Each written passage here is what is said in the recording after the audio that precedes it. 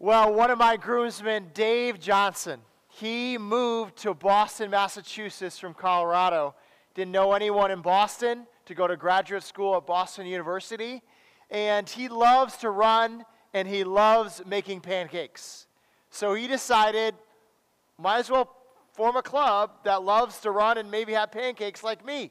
So he posted this on some social media platform, pancakes and running. 8 a.m. Saturday morning. And at first, just a few people showed up. But then as the weeks went on, it became a dozen people, 24 people, up to 60 to 80 people would come to his house in Boston at 8 a.m. for running and pancakes. The group got so crazy and interwoven and got to love each other that one day, my friend Dave was so sick, he had to stay in bed. The group still came, went running, used his kitchen to make pancakes, and then they cleaned it up better than they left it and left while Dave was in bed the whole time. Who knew that a group could bond so quickly together? Well, we live in an age where interest groups and communities can form quickly like this. If you like curling, you can join a curling club. If you're into jiu-jitsu, there's a gym. LGBTQ, there's a community center. If you like biking, you can ride, even in the wintertime, with fat bikes out there almost every day of the week. There are those groups that are out there anytime you want to join them. Is that who we are? Is that how we are as a church? We're just the religious group. We're just the group that likes to get together and talk about God. That is our community. Are we as the church any different from these groups? What makes us unique? Well, I'm going to make a bold statement this morning. And you might not believe me, but hopefully I can convince you this morning, or the Word of God can convince you this morning of this. The church community is unique from all other groups.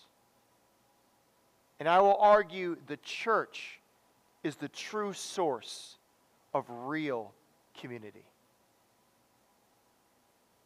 Let's look, shall we? Let's see what Acts says about this. Acts 2, verses 42 through 47. And they devoted themselves to the apostles' teaching and the fellowship, to the breaking of bread and the prayers. And all came upon every soul, and many wonders and signs are being done through the apostles. And all who believed were together and had all things in common. And they were selling their possessions and belongings and distributing the proceeds to all as any had need. And day by day, attending the temple together and breaking bread in their homes, they received their food with glad and generous hearts, praising God and having favor with all the people. And the Lord added to their number, day by day, those who were being saved. The word of the Lord. Or you're just joining us, we're going through the book of Acts, and here is God's promise that has been, even before the book of Acts, laid out to his people. Even from the time of Abraham, thousands of years before this, God promised Abraham, your people will be more numerous than the stars. Sometimes we can run into this problem as we read the book of Acts. We can think the church began at Pentecost. But the church didn't begin at Pentecost. The church began even in the Old Testament. That God had a plan for his people, a redemption plan even then. In the Old Testament, the plan pointed forward to Christ.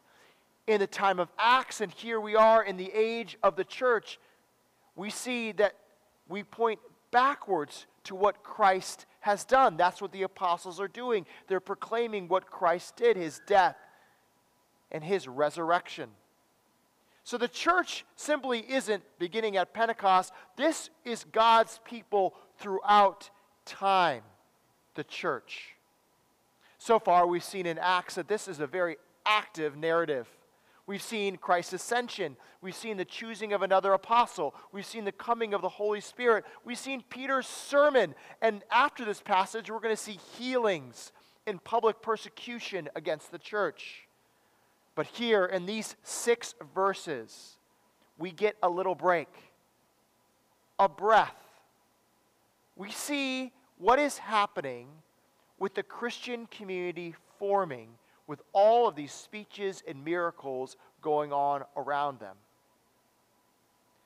And so, we see as we go through Acts, there's these times of these breaths, these summary statements of what's happening in the church. This is the first one here in Acts 2, 42 through 47. And I think we need to realize that Acts simply isn't speeches and miracles and big events. It's also the transformation of a people into a profound community. Here is the day in and day out of the church. This is the diet and the exercise of the church right here in Acts 2 through 42 through 47. It might not seem profound, it might not seem amazing, but this is what you need daily for the health of the church. So, they need this good diet, good exercise, so that the church will expand to Jerusalem, Judea, and the ends of the earth. And today we're going to see what is the diet and exercise, the components of the church. Have you ever had that kind of question that someone asks, what exactly do you do at your job? And you feel like you should have a quick answer, but sometimes you don't know what to say. What do I actually do in my job? There's a great article in the Washington Post that was written quite a long time ago about a daughter of a president that followed her dad, the president, on the daughter to daddy workday thing. And she wrote about what her father did at work, the president of the United States. And the article got a lot of play because basically she said, my dad spends the day talking on the phone and in meetings. That's the job of a president. Phone calls and meetings. Sometimes we might get that question about the church. What exactly do you do as the church? We move chairs around. We sing songs. We put money into an offering basket. Is that the church? Obviously, I only work on Sundays. That's what people say to me, right? Is that what I do? And my girls, when I say, Dad, he sends a lot of emails, right? What do we actually do as the church? Well, this is a great passage for that. So people ask, what is the church? Here it is. John Stott has distilled this very well, this passage, and he's put the functions and components of the church into 5 things. So if you'd like to write things down, you could write this down if you wanted to. Here are the 5 things. 1, teaching. 2, fellowship. 3, service. 4, evangelism. And 5, worship. And a church should have all of these 5 components. You can't simply just have a solid sermon and you don't talk to each other and have fellowship. You can't just simply have rocking worship and you don't do this theology stuff. As a church, you want to have all of these components. That's what makes the church the church. And so, hopefully, Emmaus Road, we are working on each one of those. Maybe we do some better than others at times, but all 5 would be a part of what we are doing. In this passage, this is how it lays out, I think, these 5 components, these 5 spheres. They devote themselves to 2 major components. From those 2 major components, it overflows into 2 other elements. But all of those 4 elements are guided by 1 major principle, the 5. Okay? So let's look together, shall we? So this group, remember, there were 3,000 souls that had come to faith, and they had turned from their way of life into faith in Christ. Now, where were they spending their energy? What were they actually doing? At 7 years old, I really got into baseball, probably because my grandma really liked baseball. And by getting into baseball, something happened. I had this devotion to following it. So my energy and my time and my money was driven towards baseball, specifically 40-cent packets of Topps baseball cards. Not for the gum, but for the cards, and I would organize them into cabinets of different teams, alphabetical order, what player did the best, what my Beckett guide said was the most money for what card, all of that stuff. My time was devoted to these cards. Now they're all in the basement. I don't look at them anymore, but it's just amazing what you devote yourself to when you're that young. That is the devotion that's being talked about in verse 42. Devotion is ongoing perseverance into something. So what have these people done? Now they've been turned in faith to Christ. What did they devote themselves to? Well, it labels here 4 things: the teaching, the fellowship, the breaking of bread, and the prayers. There's much debate whether it's just the teaching and the fellowship and the breaking of the bread and the prayers fall into fellowship. I'm not going to debate that now, but I'm going to say that the breaking of bread probably is referring to actually eating with others, also to communion. And the prayers is a component of fellowship, but also is a component of worship, which we'll get to later. All to say that this, I'm going to concentrate on these 2 at the beginning. The devotion. 1, to the teaching. 2, to the fellowship. In the Greek, didache, the teaching, and the fellowship, koinonia. So, in the very beginning, what did they devote themselves to? To the apostles' teaching. See, there is something unique and significant about what the apostles are teaching. And you think, the Spirit has come to them, right? The Holy Spirit dwells within them. They don't need anything outside, you might say. Now they can just live in this spiritual ecstasy. No, that is not the church. It is not an anti-intellectual movement. They are still learning from teachers about specific teaching. They are spending time in devotion on what the apostles are saying, as we see in the New Testament, about Christ, his life, his death, and resurrection, and how it fills into the story of God's grand narrative for all people and all of history. That is what they're spending their time thinking on, learning from. These apostles' teaching. So where is apostles' teaching now? Are David and myself, are we apostles? No, we are not. Although we do teach, we teach the word of the apostles. So I could say the apostles' teaching is this. It's the word of God. These are the profound truths that we teach on. So, the church is serious about the Word. That it has a unique standard. That this is its final authority. It doesn't change with time. It doesn't change with trends. This is something that is true forever. You know, that can sound very archaic and old and stodgy, that we follow this old book, that we follow this standard, that we don't change through time. That sounds like, why would you do that? You change with the times. Why should this be your standard? Why should this be your ultimate authority? You would think that would get boring over time. I find it very interesting as you look at church history. The groups that have died in the church over time were ones that have removed themselves from the authority of the Word of God. Even look at that in the Old Testament with Israel and Judah. When Israel lost the law and the Word of God, trouble came. We see in 2 Kings, in Judah, what happens? They are separated from the word for hundreds of years, and then Josiah, what does he do? He finds the word of God, it's read, and it revitalizes Judah.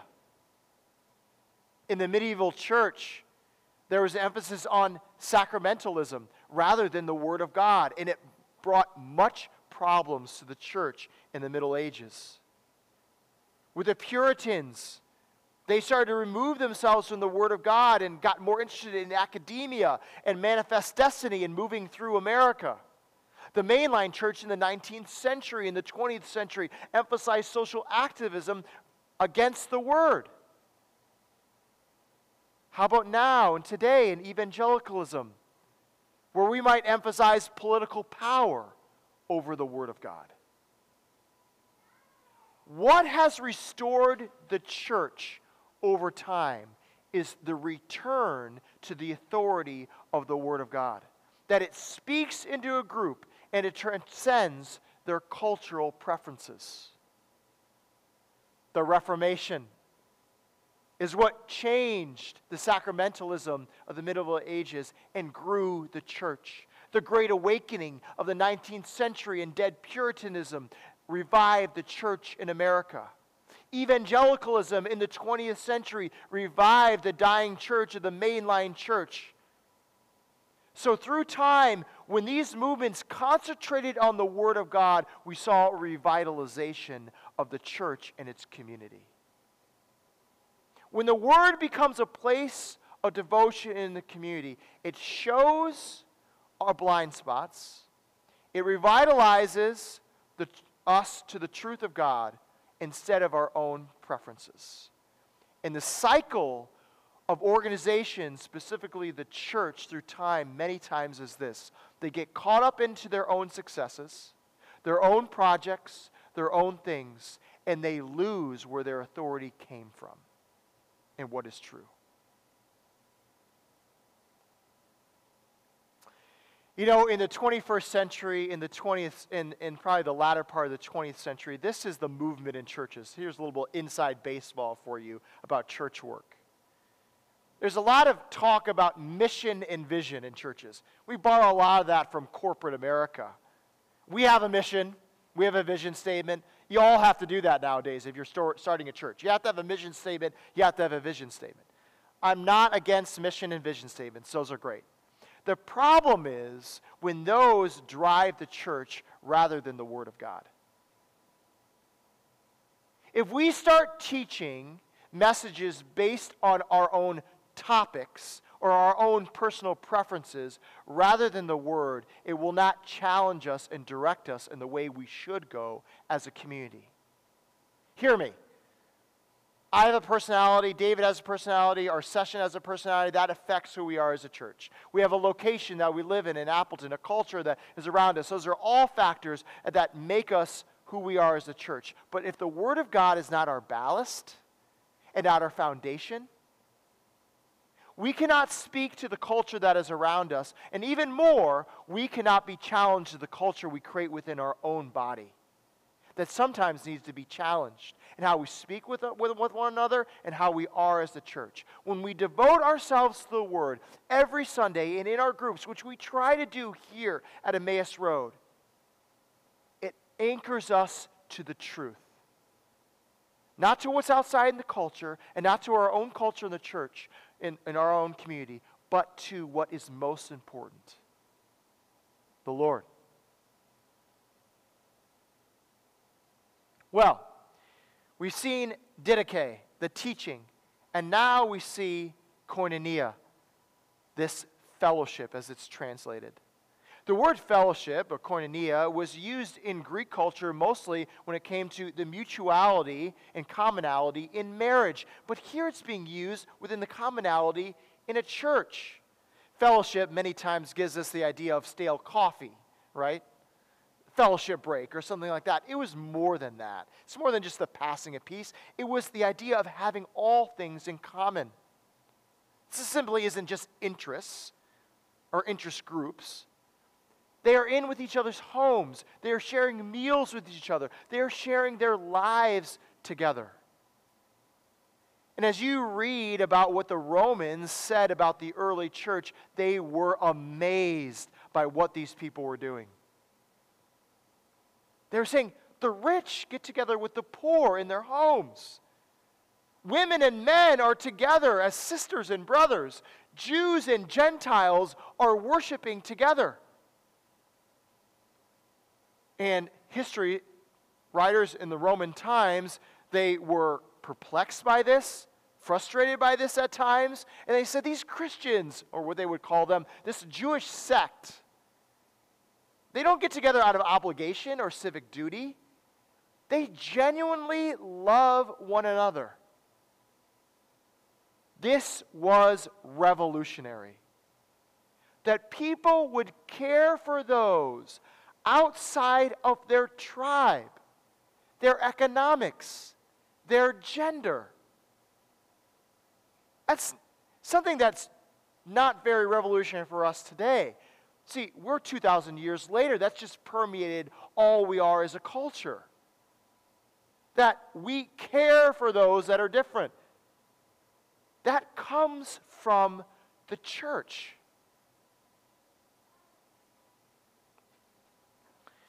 I find it an interesting time to talk about koinonia and fellowship, especially in our time right now, in this historic moment. Do we really need each other? Come on, I've got DoorDash. I've got Netflix.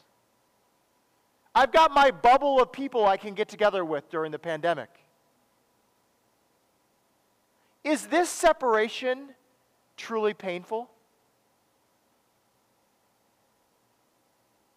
Well, many people will say it's really not for the church.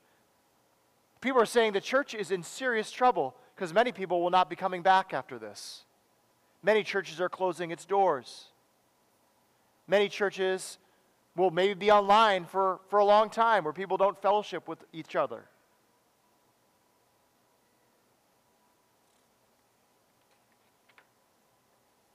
You might say, well, guess what? The early church, they didn't have COVID. You're right. The early church didn't have plagues that killed less than 1% of the people. They had plagues that killed 10% of the population, 20% of the population, 30% of the population. And do you think they didn't get together? They continued to gather. And you know what they did? They continued to care for each other and love one another. And they even cared for the pagans outside of themselves. It's part of the reason the church grew so much. That during the plagues, they loved and cared for each other and nursed each other back to health. I am perplexed that I still hear from some Christians that Christianity is all about me and God. That's all it's about. It's just me and my relationship with God, nothing more. Have you read the New Testament? That is not what Christianity is. The very nature of God, the very nature of the Godhead, God the Father, God the Son, and God the Holy Spirit, is relational. The very nature of God. How can we think that Christianity is all about us and God? Me and God. It is about the gathering and the fellowship and the koinonia of us together. And those that say, well, I'll just gather in my own little group home or my own house church. No, they gathered in the temple all together. They shared with people that were different than them. They were challenged by groups outside of themselves. People coming into their lives, not just people that I get along with.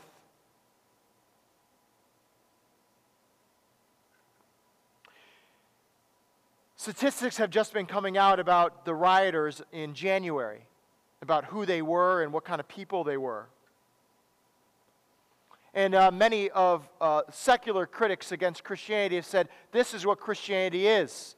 These kind of people that carrying crosses in there, Jesus saves, those are the people, this is what Christianity is, the people that invaded the Capitol.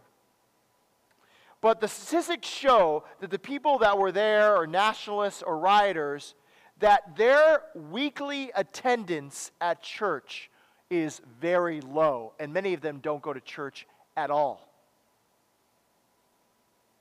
I'm going to make a social science conclusion, a correlation. You can argue with me if you want this correlation that I'm making, but here I am going to make it for you. There is a direct correlation to those that actually fellowship and gather with each other on a weekly basis at church and their low level of radicalization and their low level of trying to cause division in a culture. Why? Because when you actually fellowship and gather with people that are different economic places you are, races than you are, interests than you are, you learn how to love people different than you, than to be divisive. It makes sense that people that do not gather under the authority of the Word of God, under the other people rubbing shoulders and flesh with each other, that they would be rioters and divisive, because they do not know how to actually love enemy and love those people that are different than themselves. Could the church actually be a balm for our country? That when we actually are with each other, fellowshipping with each other, we can be a place that shows unity and peace in a divisive land. That might be actual community that can be an antidote to our problem in America.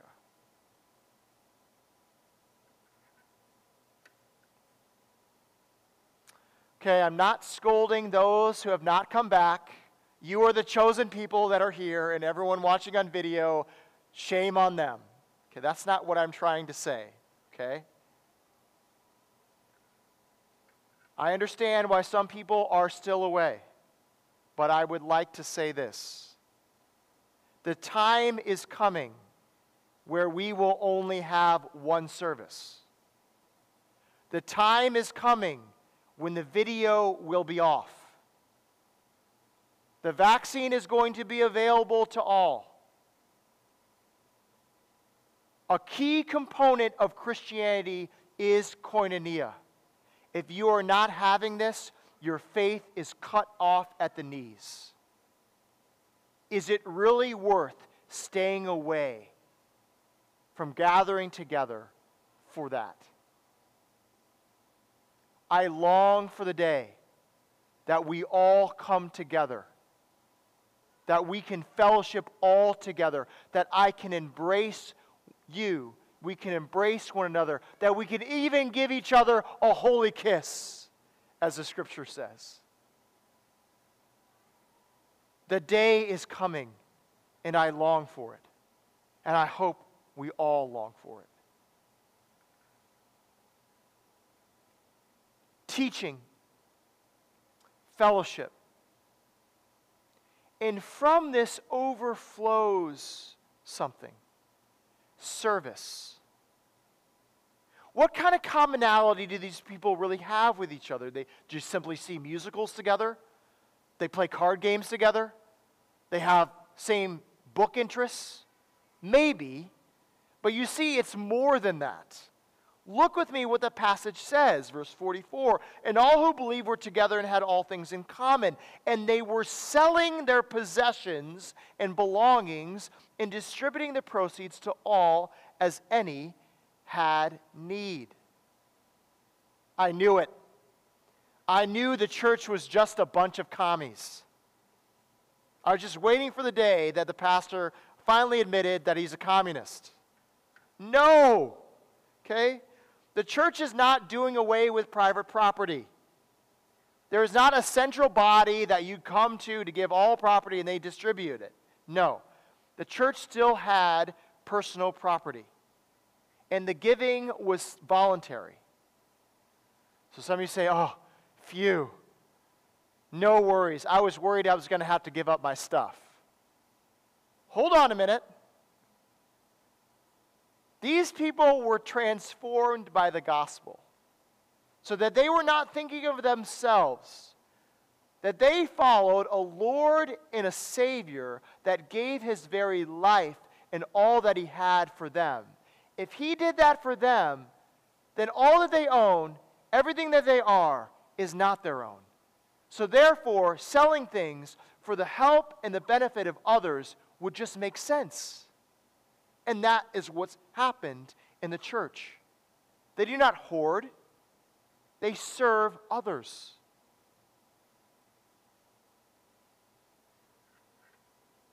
It's strange for us. We've been living in the breath of Christianity and its influence for 2,000 years. We forget that hospitals and social services, they were formed by what? The church. St. Elizabeth's, the Salvation Army, Catholic Charities. Historians, anthropologists, sociologists have recently been finding this to be the case and been reporting on this. Tim Keller's done a good job of mining this information. But the question is, where does humanitarianism come from? Did it just come out of thin air? Did the Enlightenment tell us that we should love people that are different than us? No. It came from Christianity. The idea that I should love my enemy because Christ loved me, an enemy. The idea that every single person has worth and value because they are made in the image of God. That is a Christian worldview. We all live in it now. We all understand that now, but it came from somewhere. It didn't just come out of thin air. It didn't come from evolution. It came from a Christian principle. But this is what I think the problem is in our age right now. Christianity has become maybe so successful, it's been so much a part of our worldview, it has been divorced from the very root of the church and from theology. Let me explain this. We can give to goodwill without interaction with the poor. We can send people to hospitals without knowing their problems. I'm not saying that goodwill is a problem. I'm not saying hospitals are a problem. I'm just saying that when we interact with, when we are giving to these kind of places, we are separating ourselves from actual problems that people are facing. We're giving them band-aids of social services rather than helping cure the human problem that is in the soul, that the church is a part of that. It's holistic rather than separated. Does that make sense? Teaching, fellowship, service together. You know what would have been the easier thing for us to do?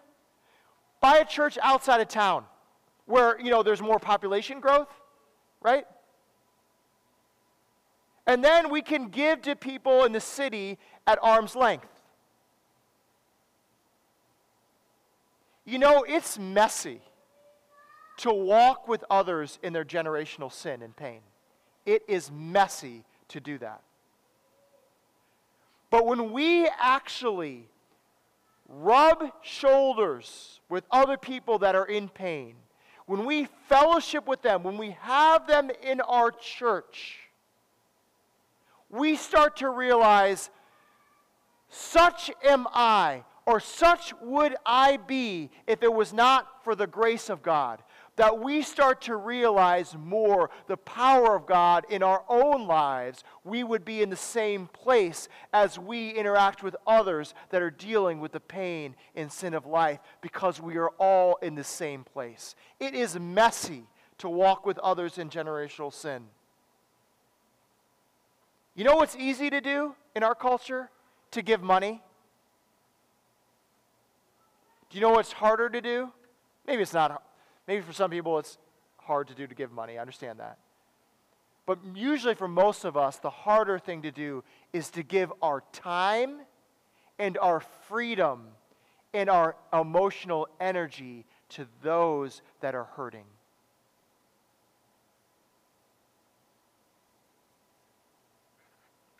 Teaching, fellowship, service. And also we see now something else that overflows from all of this. There is an awe among those that are outside the church. Verse 43, and awe came upon every soul. The word awe is in the Greek is where we get the word phobia. It could be translated fear. I don't think it's translated fear here because it's not that they're afraid of what's going on in the church, but they are just like mesmerized by what's happening. These people are doing amazing things. There must be something at work. God must be working. And because of this, they are having favor with all the people, the churches, people saying positive things about the churches, and they're being added to their number. The church is adding people, not just adding in numbers, but people being saved. There is something actually happening that people that are joining. They are repenting and turning in faith to Christ. Yeah, there is these elements of speeches and miracles and there's actions throughout Acts, but more than that, there is this element of a community that is vibrant and aromatic and beautiful, that people are drawn to it. Some of us think the only way the culture responds to the church is its persecution towards the church or its hatred towards the church. In this instance, that is not the case. The culture actually had favor about the church and what it was doing. Later on in Acts, we'll see that the culture will persecute the church, but I think Acts is showing us it's not an either-or, persecution or favor, it's a both and. It might come in different times through history, but it is not either-or. Sometimes I think the reason that people hate us as the church or persecute us as the church is not because we're speaking truth, it's just because we're jerks. And we antagonize people.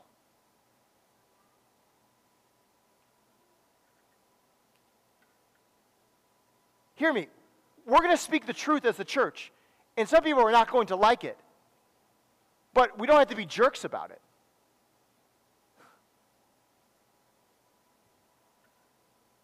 See, also, if we take all these 5 components, teaching and evangelism are not mutually exclusive.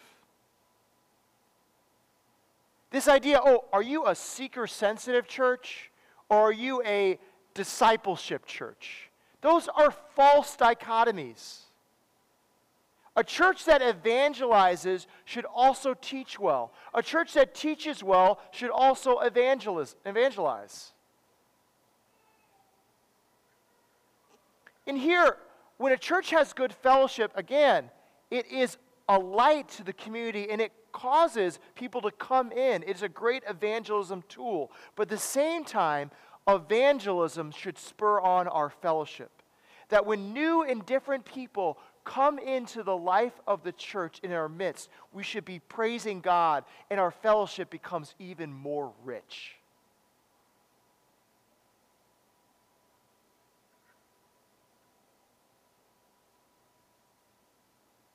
Teaching, fellowship, service, evangelism. But then there is one element that permeates all of this, that is through all of these people in all of these different components. They're breaking bread, which is mentioned twice, being in the temple and people's homes.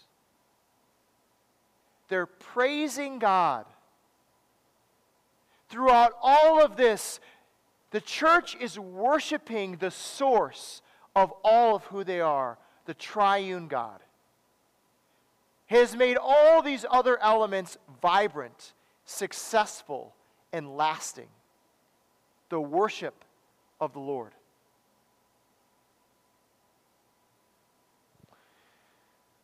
Dave Johnson, my friend, he moved from Boston to Texas, and the running club did not continue.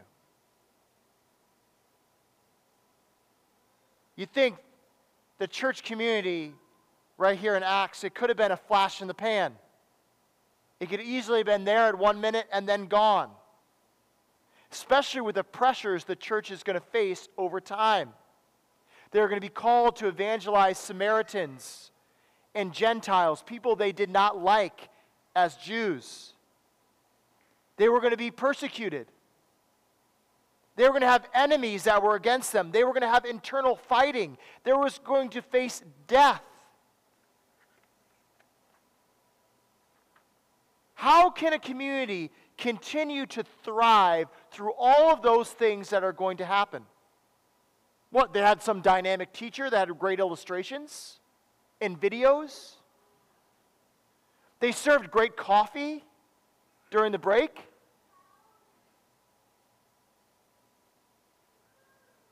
That their church had an amazing budget? That they had lots of people? No.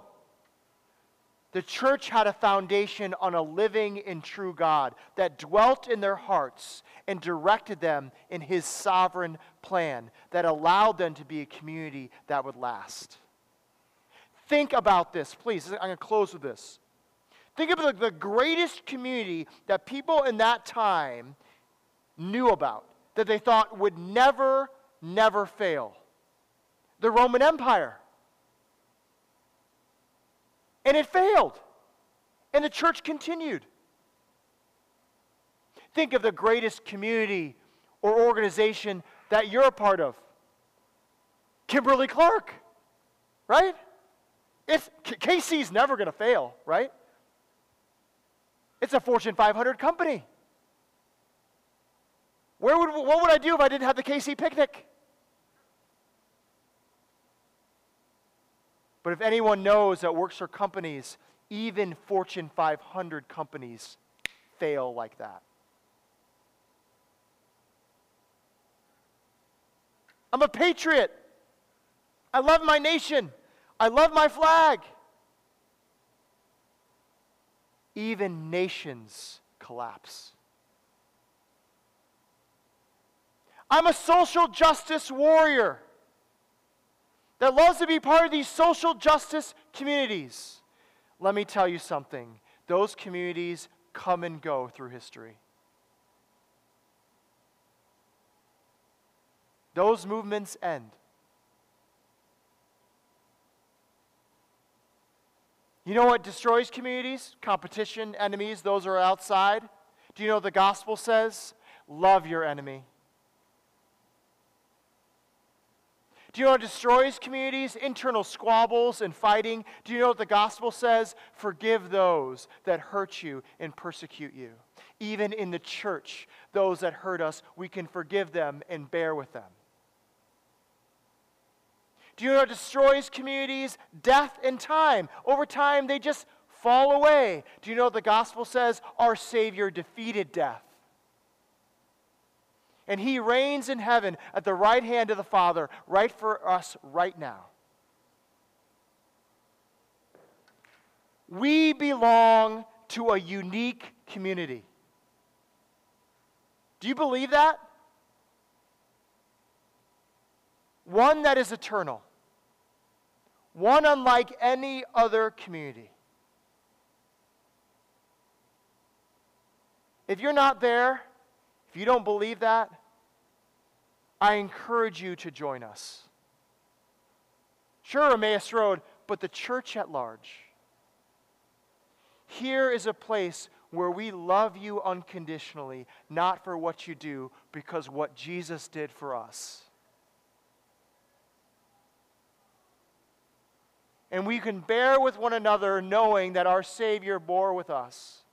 That we can love each other, even our enemies, because He loved us, enemies. Join an everlasting community. Join one that will never fade and will never perish, that not even the gates of hell can prevail against. That one day we will be together in glory. And we will see each other for who we were really made to be. Forever. You know that LGBTQ community? One day it will be gone. You know the United States? One day it will be gone. You know the company you work for? One day it will be gone.